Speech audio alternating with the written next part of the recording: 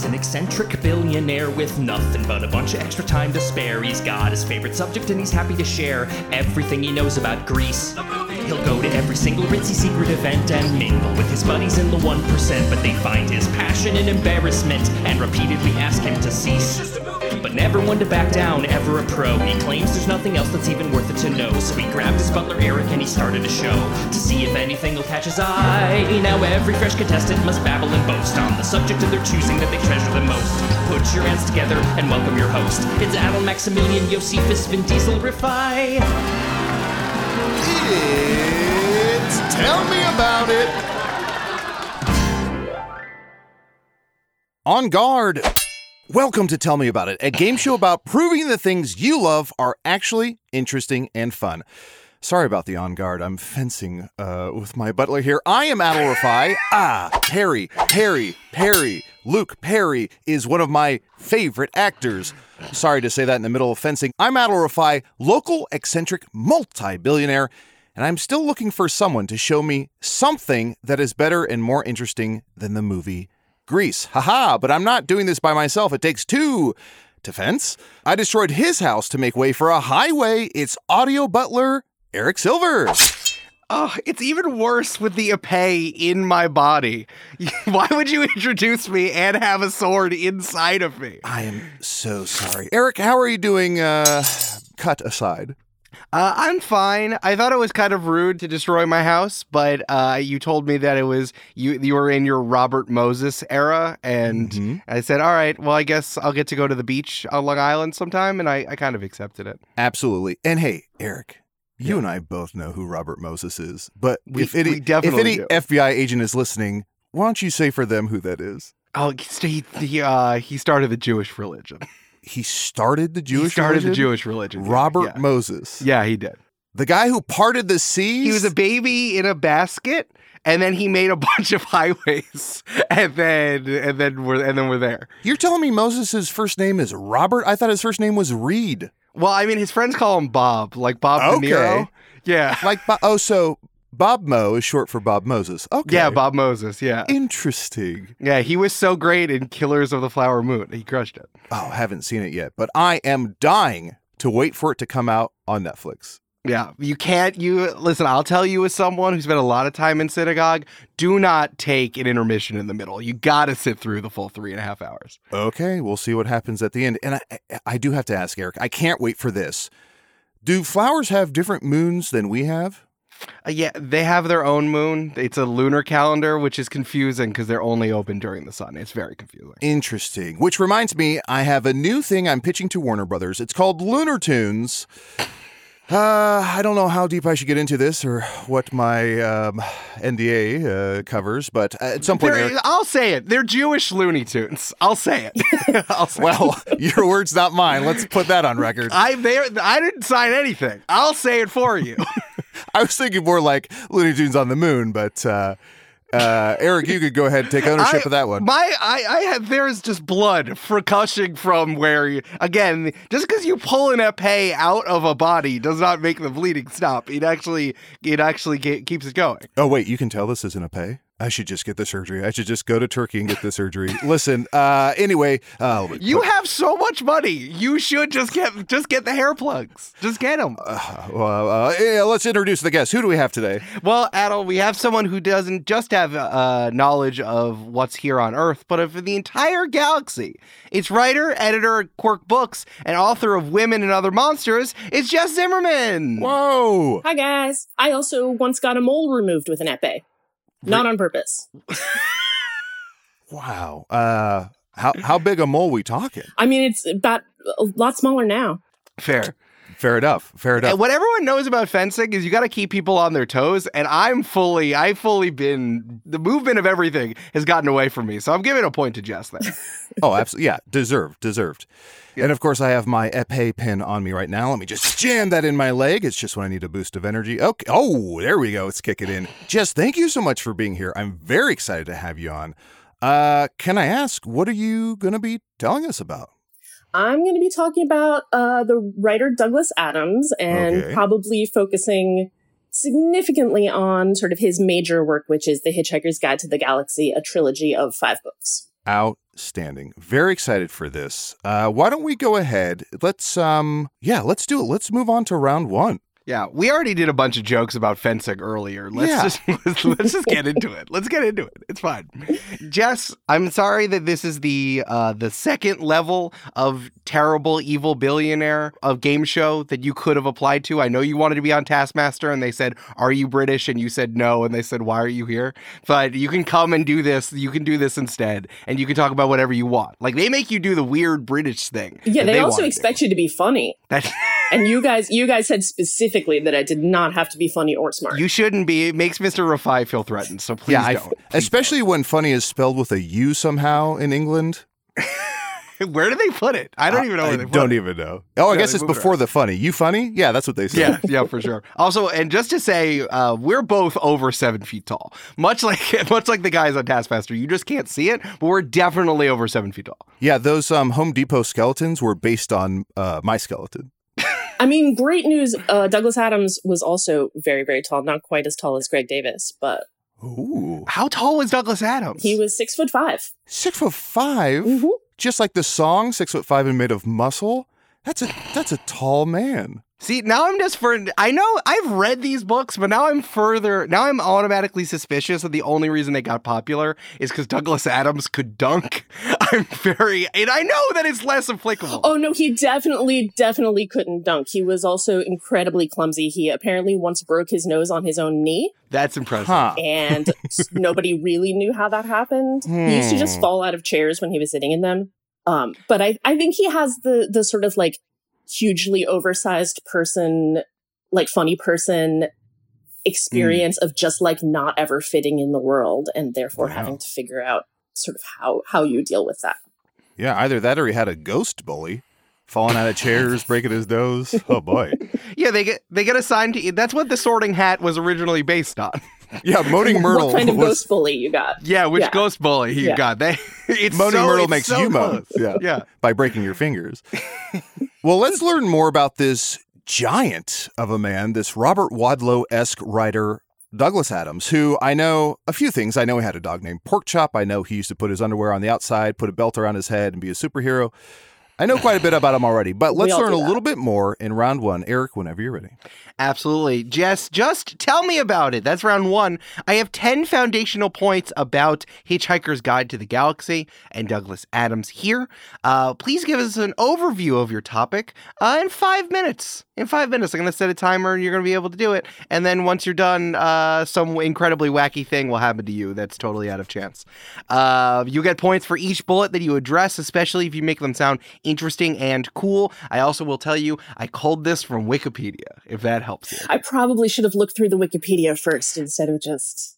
This is like episode 20 at this point. Yeah, people could. People totally could, and yet they don't. So whenever you are ready. Okay. Well, so like I said, when you talk about Douglas Adams, you're probably mostly talking about Hitchhiker's Guide to the Galaxy, which I think is fine. We'll get to that later. The sort of 30-second précis. This is a story about the adventures of the last living humans and some of their alien friends after the Earth is destroyed. That doesn't make it sound very funny. It is very funny. Funny science fiction is both one of my personal favorite genres and maybe one of the hardest ones to get right. Although my evidence for that is mostly that very few people seem to get it right. And so I think part of the reason I think that Hitchhikers has been so indelible is that there aren't a lot of other pretenders to the throne, because this is tough to do. Douglas Adams is an interesting person in his own right, but this specific work is really toweringly influential. And I think part of the reason for that is that it gets more sophisticated as you get more sophisticated. So it's very, very funny. A lot of people get into it as children or as teens because it's funny in the sense that it has good jokes and it has funny scenarios. It has a man with 2 heads and 3 arms. You know, it has like silly things are happening. It has a robot who's depressed. Just like me. That's just like me. Just like all of us. We all maybe learned to be depressed from Marvin the Paranoid Android. I will say I did get hired specifically to be Mr. Rafai's depressed robot. So. Yeah, I said he's like Eeyore in human form. Yeah, that's perfect. And I said I have references. here you are, brain the size of a planet. God knows I love a reference. So you get into it. I think a lot of people get into it when they're kids or they're young. And then as you get older, you realize that it's also, like, it still has the good jokes. It's also full of really sharp satire of politics, of bureaucracy, capitalism. It's an extreme fish out of water scenario, which I think, like, if you're one of those weirdos who gets into it early, that feels very meaningful. And like extreme fish out of water, like take the fish out of the water and then like throw the water away or like boil the water off, because you're talking about like this everyman character who is literally adrift in the universe. The earth has been destroyed. Everything is gone. He gets like really he has a nasty knock from realizing that McDonald's doesn't exist anymore. And it's also a story about trying to find meaning. The answer to the ultimate question of life, the universe and everything, the person who rules the universe, God's final message to his creation, and then discovering that actually meaning is really disappointing. So it's existential. And the thing I think that's maybe the most impressive is that the jokes don't become, like the actual jokes and the silly stuff doesn't become less funny when you realize this. It just becomes additionally funny in a more sophisticated and nuanced way. So I think for a lot of people who grew up with hitchhikers, or at least for me who grew up with hitchhikers, we actually sort of grew up through hitchhikers and kind of used it as a lens for understanding everything else in the world, basically, which is something that you can kind of do with science fiction. The slight defamiliarization kind of gives you a completely new perspective. And I think that it really does make people more thoughtful and humane and like skeptical in a good way. So the Hitchhiker's trilogy is 5 books, and then also a radio show, a TV show. This is not Douglas Adams' only work. He could have rested on his laurels, but he went on to write the Dirk Gently series.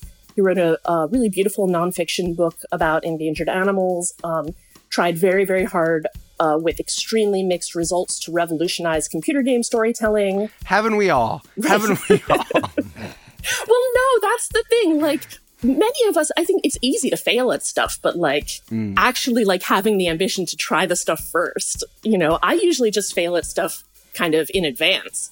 I skip the part where I actually do it. And he like created this incredibly ambitious computer game. It's borderline unplayable, but it's really ambitious, which is impressive, especially given that he was a notorious deadline misser. Which also makes him a wonderful role model for me. He had to be locked in hotel rooms in order to finish books, like by his publisher, with his publisher sitting there watching videos while he was writing to make sure that he was writing.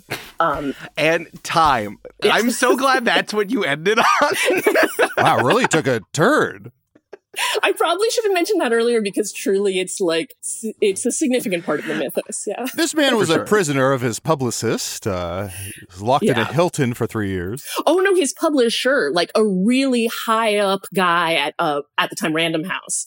Oh wow. Like was the person to sit in the room with him, and also I think demanded a bunch of Betamax videotapes that he could watch. Which really gives you like that sort of establishes the era, I think. There's something about this that's very like, the story that Dolly Parton got like locked in her hotel room because she was partying too much, and then she wrote "I Will Always Love You" and Jolene at the same night. Like, this is the 1980s nerdy British man version of it, which is like, you're gonna sit down and write your sci-fi, the 5th book in your trilogy of sci-fi satires. You're gonna do it right now. I mean, it makes me think that we should all get locked in hotel rooms. I mean, if I knew an eccentric billionaire, I would ask him to please lock me in a hotel room, but like a nice hotel room. Yeah. And then, like, God knows what I could get accomplished. Not related at all, but Eric, buy me the Chateau Marmont. And also, I do, boy oh boy, I feel like I owe Led Zeppelin a huge apology, because I famously bashed them for throwing a couch out the window of a hotel room when they were on tour years ago. Just trying to get out. They were just trying to get out. So send Led Zeppelin an apology. I will. Also, you still own the Chateau Marmont during your Star is Born phase. Oh, right. Yeah, you did. You said that you bought it so that you could just have another look at it. Okay. Well, I guess I already own it. Go ahead and ban Sean Penn. Yeah. Yeah. That's Jess, smart. That's give smart. Jess Sean Penn's room. That's nice. smart. That's really smart. Mm-hmm. Jess, here's the thing about this show is that Wikipedia did not have a lot of the thoughtful analysis that you did. I had some stuff like about, for example, how much the movie version with Martin Freeman, Mos Def, Sam Rockwell, and Zooey Deschanel did. We don't acknowledge that. It made $21 million its opening weekend. It was modest. I always say that the best film adaptation of Hitchhiker's Guide is Galaxy Quest. That's fair. Speaking of Alan Rickman in both movies, he was Marvin the depressed android in that one. So that one's right on the nose. So I didn't have a lot of those. You did hit a lot of the important themes and the fact that this was both a radio show. And I think that it's kind of interesting how much of this book was adapted from like short stories and ideas that he had before. Like, there were parts of this that were adapted because, again, he was British and worked and was a nerd. Like, Douglas Adams wrote a script that was supposed to be for Doctor Who that he then adapted into different parts of some of his later books, which I just found so funny. So I can only give you 4 points, but I learned a lot about myself and why people would like the book. Yeah, that's fair. That's fair. Yeah, no, I mean, the fact that so much of it is recycled, I feel like also I find very inspiring as a writer that, you know, sometimes the idea just hasn't found its proper nest yet. And, you know, it can just be like ping-ponging around for a while until it fits in somewhere. Well, wonderful job, Jess. We're going to go ahead and give you, let's say, 42 points for that. I think that's a good round number. For some bonus points, Jess, can you name, you said there's 5 books, is that right? Yes. Can you name all 5 books? Yes. Would you like me to do that? Oh, please. No, it's honor system based. No, we just kidnapped you to put you in this billionaire's mansion for you to say, yeah, I know it. Yeah. I thought this was just about me getting Sean Penn's room in the Chateau Marmont.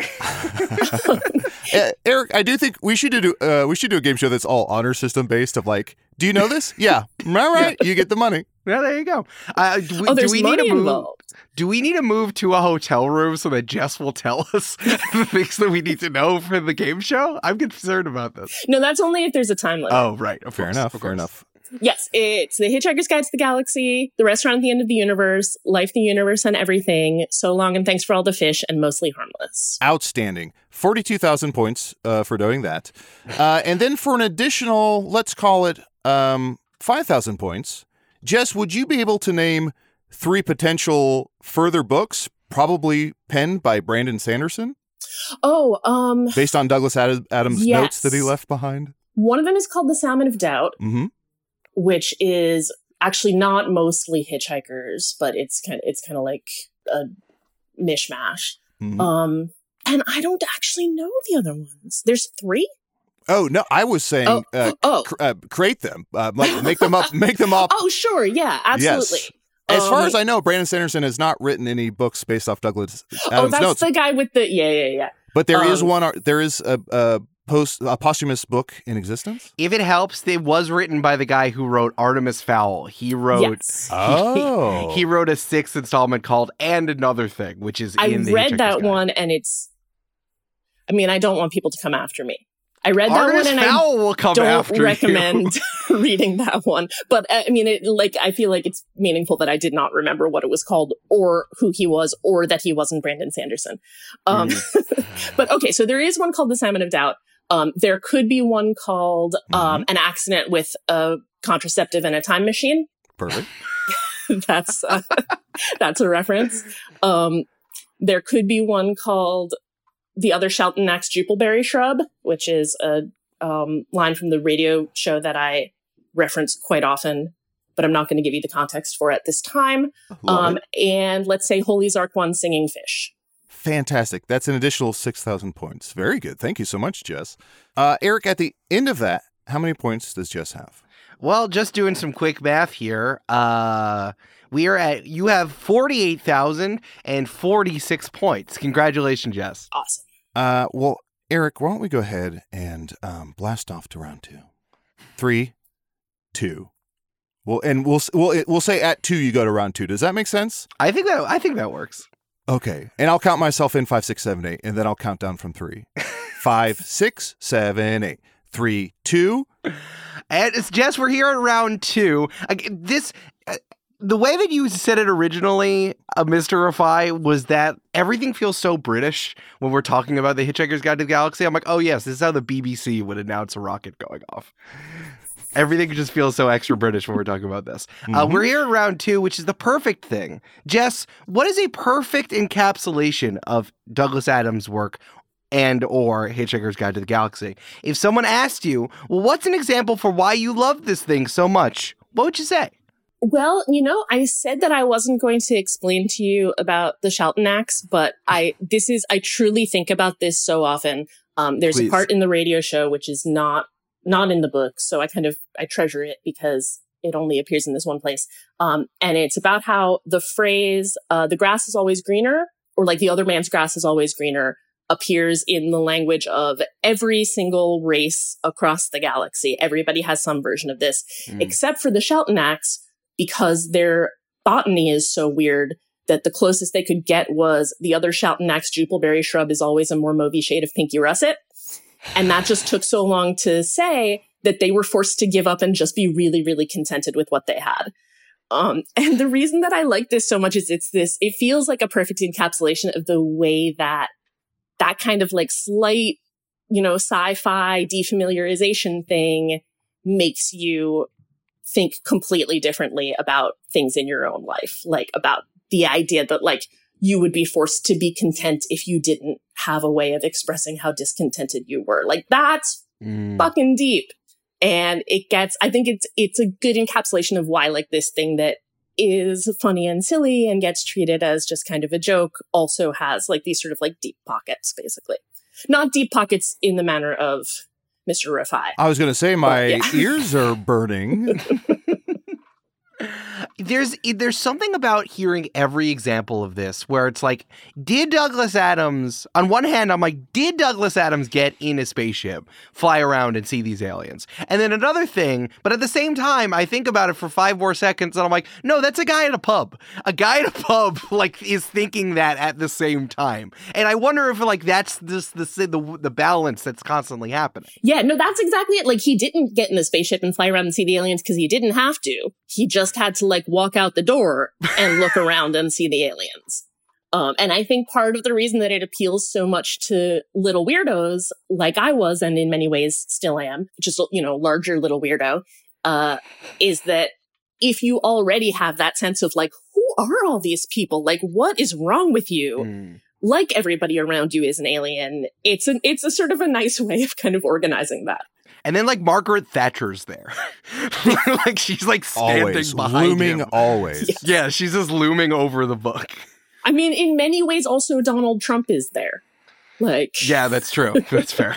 A fantastic answer to round 2. Jess, thank you so much. We're going to give you, I'm going to say 42 points for that. Nice round number. It's a good number that you chose randomly, and I like that you did that. Thank you so much. And I also want to award you an additional 10,000 points because I do think, and Jess, probably this is on you. I think you should write a book called Large Little Weirdo.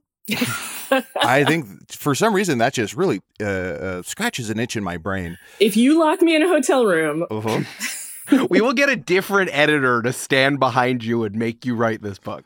Now, something I like about the book, Jess, is that early on in the book, when the dolphins all leave, they express gratitude. They say, so long and thanks for all the fish. For an additional, let's say, 2,000 points, can you let me know another animal, device, anything at all on Earth that might express gratitude when leaving? And what they'd be thankful for? I mean, you would think that I would say like a dog or a cat, but I truly don't. I don't really think that they understand the alternative. Yeah, I own 3 cats, and I've never seen, even with a glance, I've never seen my cats express gratitude. The look is more like, that's right. Yeah, I think cats experience no gratitude, and dogs, it just doesn't occur to them that this might not be happening. Yeah, and those cats are Siegfried and Roy's tigers, which makes it even more impressive. Sorry, I should say I have 3 cats. It's Siegfried and Roy's tigers and also the MGM lion. Now, I've kept it alive for, I want to say, 97 years, and it is on its last bones. Well, okay, I don't think it's going to thank you for that. Exactly. But every time it roars, I take a big toke and I start Wizard of Oz. Totally unrelated. When you do open the door, everything's Technicolor, and you do hear the sound of change. Yes, but that's just part of the house. Ooh, makes me want to do that later tonight. It's on the menu. So I can't remember if it was white rhinos or black rhinos, but there was, since we're talking about Douglas Adams, there was one type of rhino that was very, very endangered, and then I believe he put on a costume of it and tried to climb a mountain. This is way back in my memory banks, but I think he put on a white rhino costume and tried to climb a mountain. And I really think that deserves at least a little thank you. Yeah. So some type of rhino, but I don't know which color. Outstanding. Additional 2,000 points. Absolutely. And I don't know if you've ever noticed this, but you ever notice how white rhinos charge like this? Women rhinos be shopping? Yeah. Mm-hmm. Yeah, he climbed Mount Kilimanjaro in a rhino suit in 1994. I thought it was Mount Kilimanjaro, but then I was like, that can't be right. That's a big mountain. That's the mountain from the Toto song. As high as Kilimanjaro. Yeah. So Douglas Adams climbed Mount Kilimanjaro in a rhino suit? Yeah. Does it say what flavor of rhino? It does not say which. I think he was doing it just about all rhinos, not particular colors of rhinos. Well, then all rhinos better thank him. Yeah, all rhinos. I think the sentence, Douglas Adams climbed Mount Kilimanjaro in a white rhino suit. I think if you put 1,000 monkeys on 1,000 typewriters locked in a hotel, I think they'd write that within 30 minutes. They'll get there really fast. Yeah. Immediately. But they'd sit on it. They'd edit it down. That's what they'd start with. That's classically what monkeys start with. They're just limbering up. That's their the quick brown fox jumped over the lazy dog. I mean, the problem is you got to lock them in a hotel room before they start going to the typewriters. That's the hard part about this experiment. Okay. Hey, Eric, can I see you over here for a second? Jess, feel free to pour yourself a drink. Yeah. Raid the fridge, whatever you want. Pet the lion. Yeah. Yes. Yeah. Yes, and I should say when you open up the fridge, it is the set from Room Raiders. Hey, Eric, can I see you over here? Yeah. Hey, I feel really shown up by Douglas Adams. Yeah. Sure. Is there a mountain I can climb in some sort of suit so that I feel like, that I'm as much of a big man as him? I think so. You can take it. You can take any of the animal suits that you have. Yeah. And from a previous episode, we have K3, which is one better than K2. So you can do that. That's right. I own K3. Yeah. Oh, thank God you remembered that. I would have totally forgotten. That's the thing. I always forget about what I own. Okay. So I'll climb K3. Climb K3 and what do you think? Well, do you want a new animal suit or do you want one of the ones you have? Because I have a list of the ones you have. Yeah, they're real animal skin, right? Yeah, of course. Okay, yeah. okay. What are we? Not someone who works for a billionaire and a billionaire? Yeah. Jack Hanna's my second cousin. So yeah, of course. Yeah, he for was, sure. He was shipping me all kinds of stuff. Okay, yeah. Sorry about that, Jess. P.S. For no reason, what's your favorite animal? Yeah, I'm just trying to think of an animal that's big enough that you could get inside. So cow? We can do a lot of small ones. That's definitely within our purview. Yeah, I don't know if you've seen the documentary Inner Space, but we have the technology, Jess. I mean, in many ways, my favorite animal is a dog, but I feel like if you're an eccentric billionaire that's skinning dogs to make a suit, that's really been done. Yeah. That row has been hoed already. You need at least 101, but I think more. Cruella didn't have the organizational skills. She didn't have the assistants to put this together. It does depend on the size of dog. Those dogs were small. Yeah, they were pretty small. Yeah. That's true. Also, 101 dogs for one coat? What are you doing with all that excess material? You got to use every part of the animal, then you turn it into coat. That's like if I killed 101 cows and I only made one filet mignon. What are you doing with all the T-bones, the New York strips, the brisket? What's going on here, Cruella? I mean, to be fair, I heard you did do that. I did do that. Sorry. Whoops. But to be fair, cows, I think cows burp a bunch of stuff in the atmosphere or something. Cows are bad. Methane, yeah. That also sounds like something Douglas Adams made up. I can't tell the difference between real things and fake things after preparing for this episode. Yes, and I should say, I'll admit it, I created Gateway computers. And I don't know if you remember this, but when I used to ship people Gateway computers, I would kill a cow, skin it, make a cardboard box out of its skin. That was our whole branding, was cowhide. Yeah. I caught a lot of slack for that. Ended up with millions of cows I didn't know what to do with, so I had to open up a steakhouse. But Jess, that's neither here nor there. It was a different time. I liked your famous catchphrase, "Moo, you're getting Adele." And people thought that was so dumb. So I was like, I don't know, put a fucking stoner in there. And he's like, "Moo, you're getting Adele." Nice. Yeah, we kept it the same. Yeah, it was the same. How many points does Jess have at the end of round 2? Jess, at the end of round 2, you have 58,088 points. Congratulations. Thank you. I will cherish them. Yes, cherish them. Cherish them like I'll cherish 101 dogs. 102 dogs. Yeah, 102. But only a few square inches. Yes, exactly.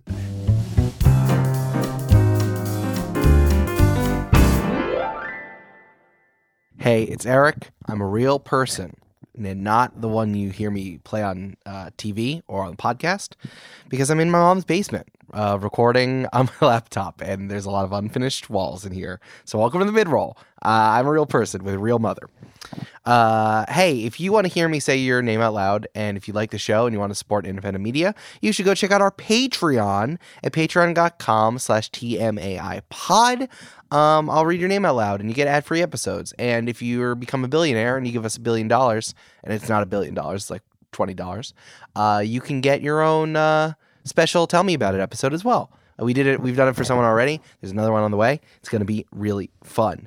If you're trying to avoid your parents, like I am in the basement, you might love the other shows from the Multitude Podcast Collective, like Games and Feelings, one of my other podcasts. Basically, it's an advice show about all types of games. Join Question Keeper Eric Silver and a revolving cast of guests, including permanent cast member Jasper Cartwright, as we answer your questions at the intersection of fun and humanity, since, you got to play games with other people.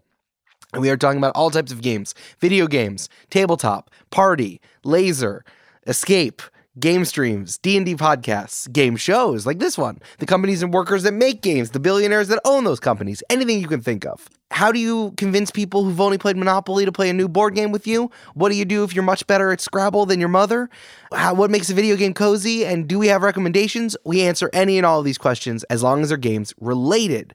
If you like what you hear and you want to level up your emotional intelligence stats, subscribe now, wherever you get your podcasts, to Games and Feelings. New episodes every single Friday, except for this Friday, because it's Thanksgiving, but every Friday.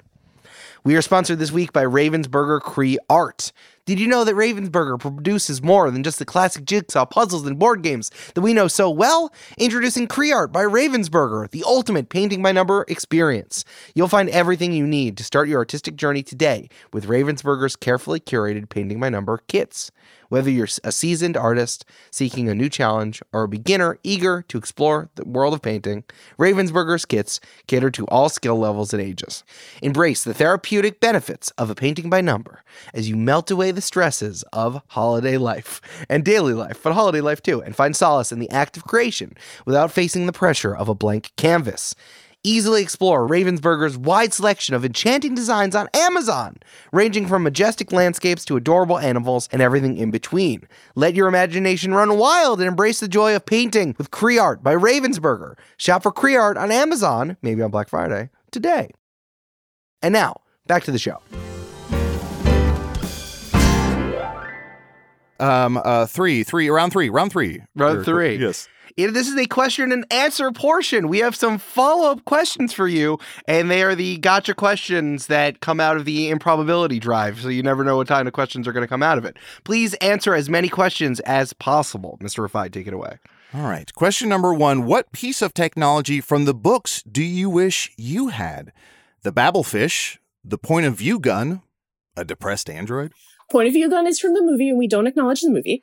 But the answer is I actually have a Babelfish tattoo, so I feel like that one has been answered for me. Oh, you say Babel? Yeah, they say Babel in the radio show, so I just adjusted. Well, I will adjust as well. I had no idea. The Babelfish. Babel, Babel, Babel. I like that. Wait, are we not saying the same thing? Everything's been really confusing since this tower went up, and I thought we were all saying the same thing. You need a fish in your ear, man. It's true. I would be 100% willing to have a weird thing in my brain if I could understand every single language. Like, it really is just the trade-off. Yeah, tattoo or no tattoo, I feel like it's the Babelfish, no question. Like, it's not even close. Yeah, also, Eric, a little tip if that's what you're looking for. I was struck by lightning and could immediately play piano, if that's helpful. You don't have to brag. You don't have to rub my face in it. Question number 2. Elon Musk has stated that The Hitchhiker's Guide is one of his favorite works. His favorite philosopher is Douglas Adams. Quote, something he actually said. That's a real quote. And his favorite spaceship ever is in The Hitchhiker's Guide. Musk said that the attitude that Adams presented through The Hitchhiker's Guide influenced the vision behind SpaceX and Tesla Motors. As a billionaire myself, I have to ask, how correct has Musk been in following The Hitchhiker's Guide?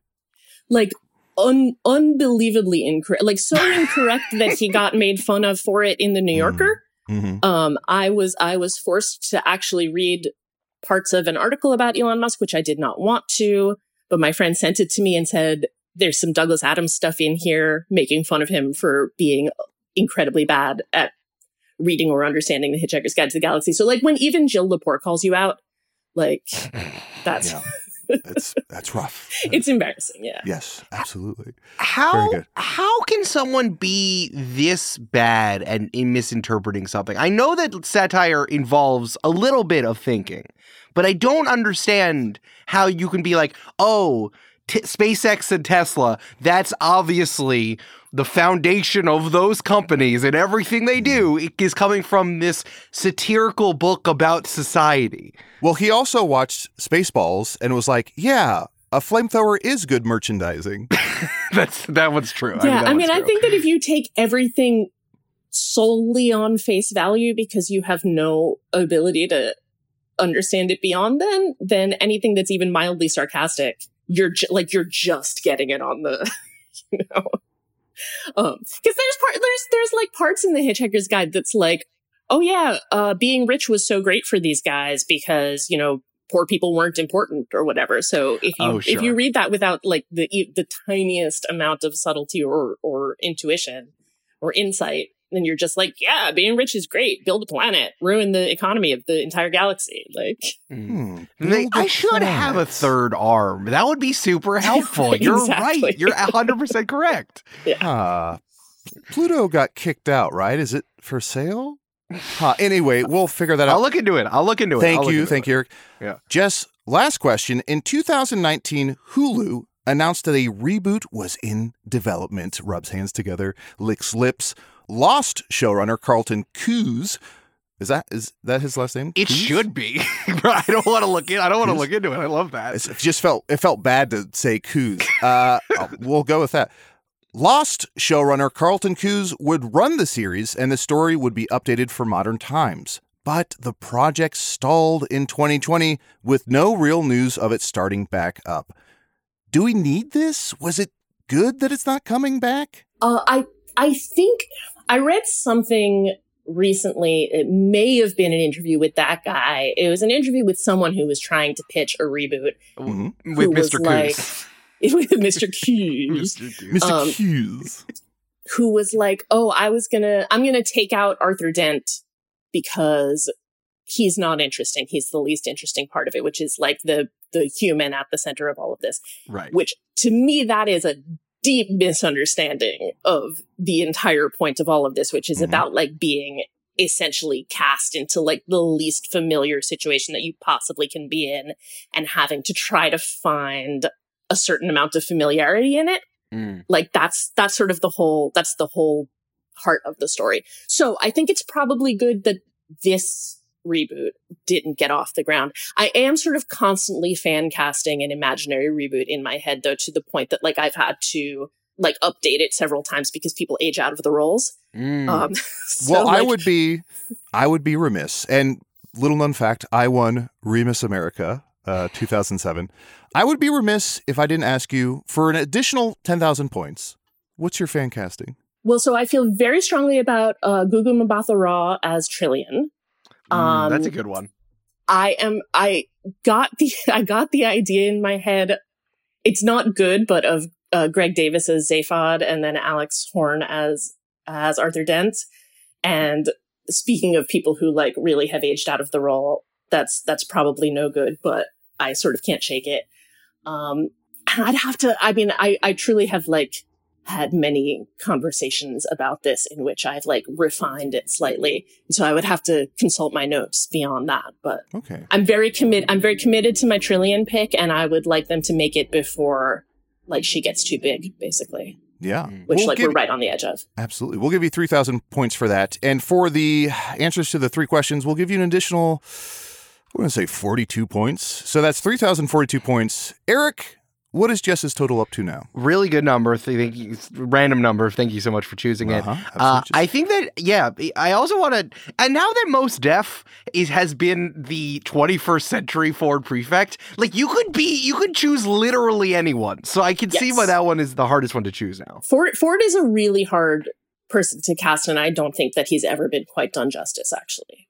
Yeah, well, that's very what strongly happens. about Ford Prefect. Yeah, he's just a cool alien dude. 61,130 points, by the way, is how many points you have. Sounds good. It's a good number. It's a good number with a bunch of 42s inside, and I think that it's good for no reason whatsoever. Sounds good because it is good. You know what else is good? Round 4, the Wheel of Extraordinary Challenges. Let's have my MGM lion drag that wheel out. Ooh, really? Oh, God, he's in bad shape. Really? Ooh. Ooh, yikes. Yeah, thanks, buddy. Here's some liquefied beef for you. I know you can't chew anymore. Thanks, buddy. I've instructed my manservant, Eric, to prepare a few wacky minigames here to test your intellectual and creative mettle. Jess, Eric, what do we have today? We have a game called Which of These Didn't Happen? There's so much happens in the Hitchhiker's Guide to the Galaxy. Jess, I have a few things here that I want to ask you if you happen. It's so funny because a Tumblr post of this has been kicking around lately, so I just chose this. So you are competing against everyone on Tumblr who interacted with this post. Oh, I can easily beat everyone on Tumblr. I'm sure you can. I have a special shout out to Oak Green Oak who made this Tumblr post. So I'm doing the same one that was from this Tumblr post, okay? So you're competing against everyone on Tumblr, and daily I'm fighting with everyone on Twitter. Which again, Twitter and how it's run foundationally from Douglas Adams. Just so you know, everything it's from the book. On X. Yeah, it's from the book, but just not the parts that he thinks it's from. Okay, so which of these things did not happen in any canon Hitchhiker's Guide to the Galaxy material? I have 12 options here. So we're going to go through each 12 and you talk out how you feel if you think this happened or not. Only one didn't happen. Okay. So as we go through, you'll mark which one you think didn't happen, and then we'll go back and we'll do a final decision, and then I'll reveal it. But I have looked into all of these, and I can tell you definitively which ones did or did not happen. 11 of these happened in the actual books, the written books. If that helps you, these were all from the written books. Only one of these did not happen. Jess, are you ready? Yes, ready. 1. Arthur picks a fight at a party with Thor, God of Thunder, and comes out unscathed. That happened. That happened. Can you give us some context? Yes, this is in Life, the Universe, and Everything. They go and join a party, an eternal party that is flying around a sort of withered husk of a planet, occasionally raiding the surface. And they are supposed to. They're just picking up Trillian so that they can go save the universe, which Ford does not want to do, and also nobody else at the party wants to do it.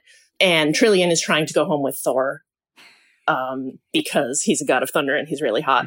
For sure. They absolutely cockblock her. All right. We'll come back to this and we'll reveal how your success is through. So we'll keep going. Number 2, Ford Prefect cries listening to the actual Elvis sing Love Me Tender. Yep, that happens in Mostly Harmless. It turns out that he was in fact abducted by aliens, and now he is running a diner. Incredible. All right, number 3. Dolphins give Arthur a commemorative Save the Humans fishbowl. Oh yeah, that does happen. That's in my least favorite, which is So Long and Thanks for All the Fish. But it's like in with his piles of mail that are on his doormat when he gets home.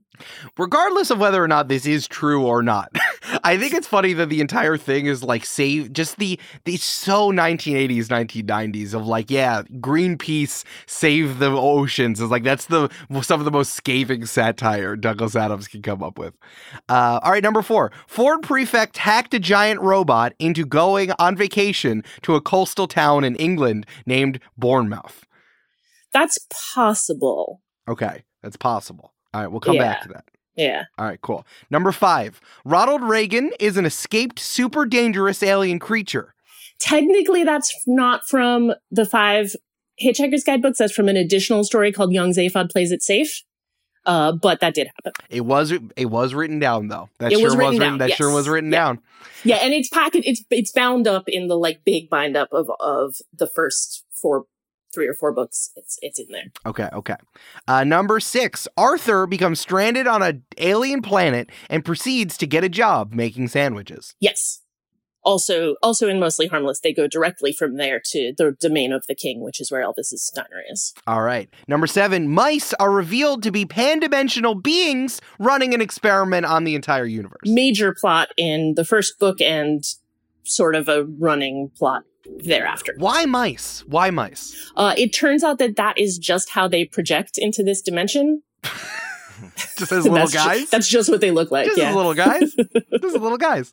All right, number 8. A time anomaly causes Arthur to accidentally destroy Ford's planet in the past. No, Ford's planet was destroyed in the Great Collapsing Hrung disaster. Okay. So, but put a pin in that. Yeah. And what is a Hrung? Just to ask. Oh, no one can actually satisfactorily explain that. Great. Love these. Sorry, books. Jess, you said put a pin in that? Yes. Okay, take out my foil. No, I'm reading. Why? Why? You let your guard down. Yeah, that's a hit for you. Eric, you know we're always fencing. That's a hit for you. That's fair. All right, number 9. Arthur was functionally immortal until his teenage daughter shot a man in a club. That is true and like part of, I think, an incredibly complicated storyline that doesn't get its due. You mean the books? No, I think the last book is underappreciated, and it has actually like a really sophisticated sort of reverse time travel kind of thing going on. Okay, number 10. The universe is actually run by a man with a cat he calls the Lord. Yes, correct. Also very important. Almost as important as the mice. Yeah. Tell me about the guy who runs the universe. His whole thing is that he doesn't run it on purpose. Just like he's only willing to directly comment on things that are completely apparent to him. And so, in fact, he would not say that he had a cat. He would say that he had something that he perceived to be a cat and that he took care of it because it pleased him to behave in a certain way to something that he thinks is a cat.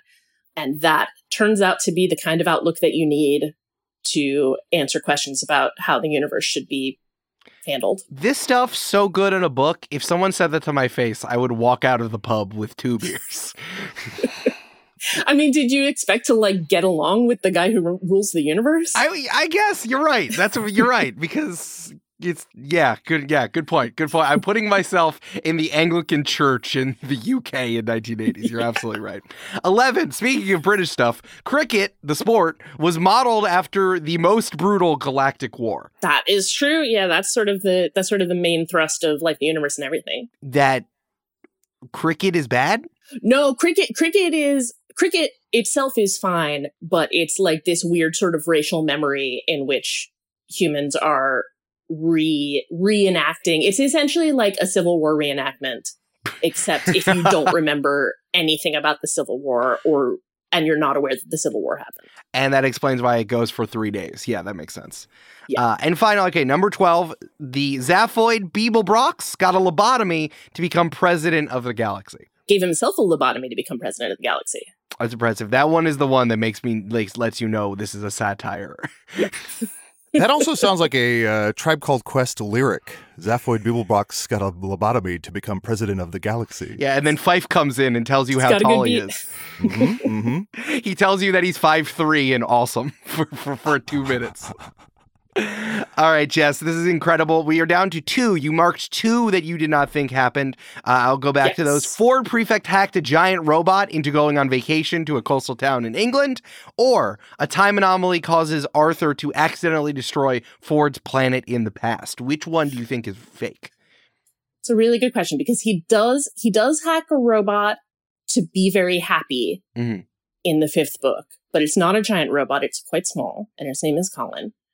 But I sort of don't remember either of those things happening. I'm going to say it's the time anomaly one because Ford's planet was definitely destroyed in the Great Collapsing Hrung disaster. And I think that if there was like a gloss that said, actually, Arthur caused the Great Collapsing Hrung disaster, it would have been like a tiny little, I will need an answer.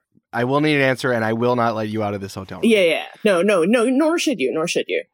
It's embarrassing, honestly, that I'm not sure which of these it is. And please, there's a complimentary water, but everything in the fridge is like $8, so just please leave that alone. Well, can I have $8? If you answer this correctly. No. Oh, shit. All right. You get one tiny bottle of tequila. And I'm a billionaire, so $8 to me is like $7. Can I have a tiny bottle of Old Jank Spirit? Because I feel like that'll do the job of many tiny bottles. You can have that, yeah. I'm going to go with the Bournemouth one because I think that you threw something that sounded British in there to confuse me. Okay, remember, it was, I will say, it was not me. It was Tumblr. It was Tumblr. Tumblr did it. This is not me. Tumblr did it.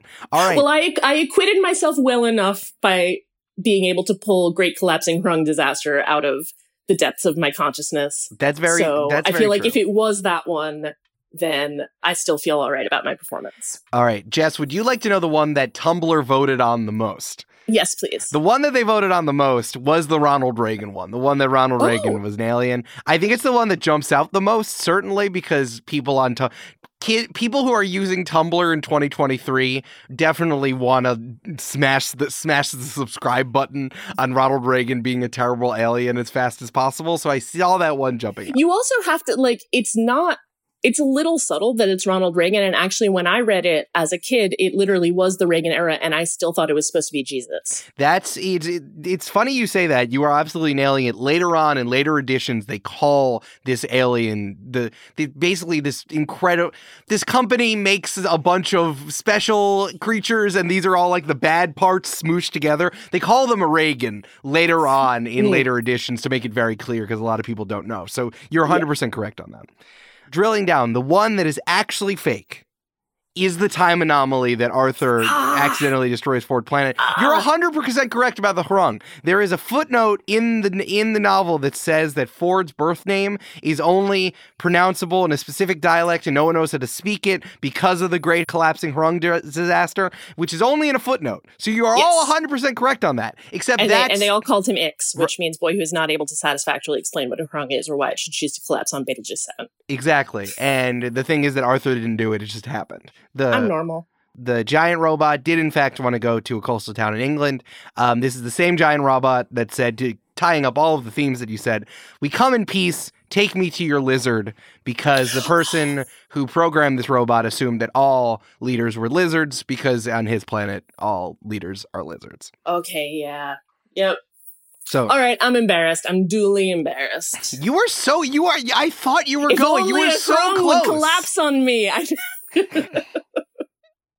You were so close. So you only get $4, which is not enough for the mini bar. But now you're more annoyed that you would rather have no money at all. No, I'm going to demand the other $4 from Tumblr. They should be more embarrassed than I am. Fair. Jess, this is like my friends growing up who were like, Yale was my backup school. You got in. You're doing great. Yeah, except that there's a lot of benefits, I think, to going to Yale. And I feel like there are fewer benefits to being able to recite footnotes from The Hitchhiker's Guide to the Galaxy from memory. Fair enough. Historically, in my experience. I don't know. You could become the richest man, the second richest man after Mr. Rafai on the entire planet if you follow everything in this book. So pretty good. If I read everything in this book and then misinterpret it completely. Right. Yeah. Yes. Let's say for round 4, Jess, let's call it 42 points. 42 points and $4. Thank you. Yes, and $4 as well. And I have a little bonus game. This will go very quickly, Jess. I need you're just going to have to guess immediately. We mentioned Ronald Reagan, Elvis Presley, and Thor. I have 3 special guests behind that curtain over there. They've been waiting patiently. I need you to tell me who the voice is of each person talking. Are you ready, Jess? No, but go for it. Okay, here we go. Here's the number 1, Bachelor number 1. Go ahead. Well, me and Nancy went to the Poconos. Okay, Jess, who do you think that was? I think that's a terrible alien construct, also known as Ronald Reagan. Okay, contestant or Bachelor number 2. Thank you very much. Hiya. That sounds like the line cook at the Domain of the King Diner, or Elvis. Okay, and finally, Bachelor number 3. Lightning crashes, and old mother dies. That's Thor doing karaoke. That's good. Ooh, so close. That was Ed Kowalczyk. I think his name is the lead singer of Live. I'm so sorry. You're so close. We'll give you an additional 1,000 points because you got the first 2 right. Live. I've seen Live. They do a phenomenal version of a song called Dolphins Cry, which may or may not be based on Hitchhiker's Guide. Possible. I feel like we'd have to move on, or then a Marvel fan will like kick through the wall and tell us that this happened in a comic, and so I feel like we need to move. We need to keep going. Yeah, actually, in Animal Man 42, this is exactly what Grant Morrison does. Speaking of what Grant Morrison does, he ends things, and it is time to end the show. Jess, thank you so much for coming on. It's been Mr. Rafai. First of all, I got you.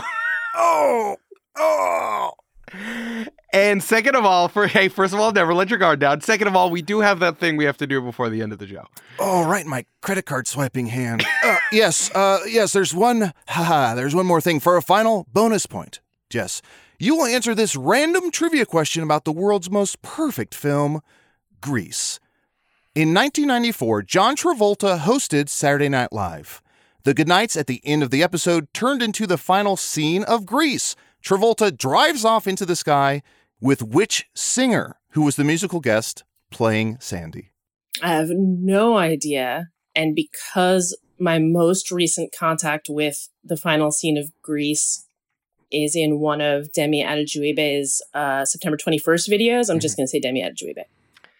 I don't think he was famous enough at the time to be the musical guest in 1994. He may not have been Superborn. No. I gotta say, you're not far off. Out of all the things you could have guessed as the singer, you're not that far. Adel, may I answer this one? Go ahead, Bachelor number 1. Nancy and I sat down and watched this one together in the Oval Office. Was it Seal? You were in the Oval Office in 1994?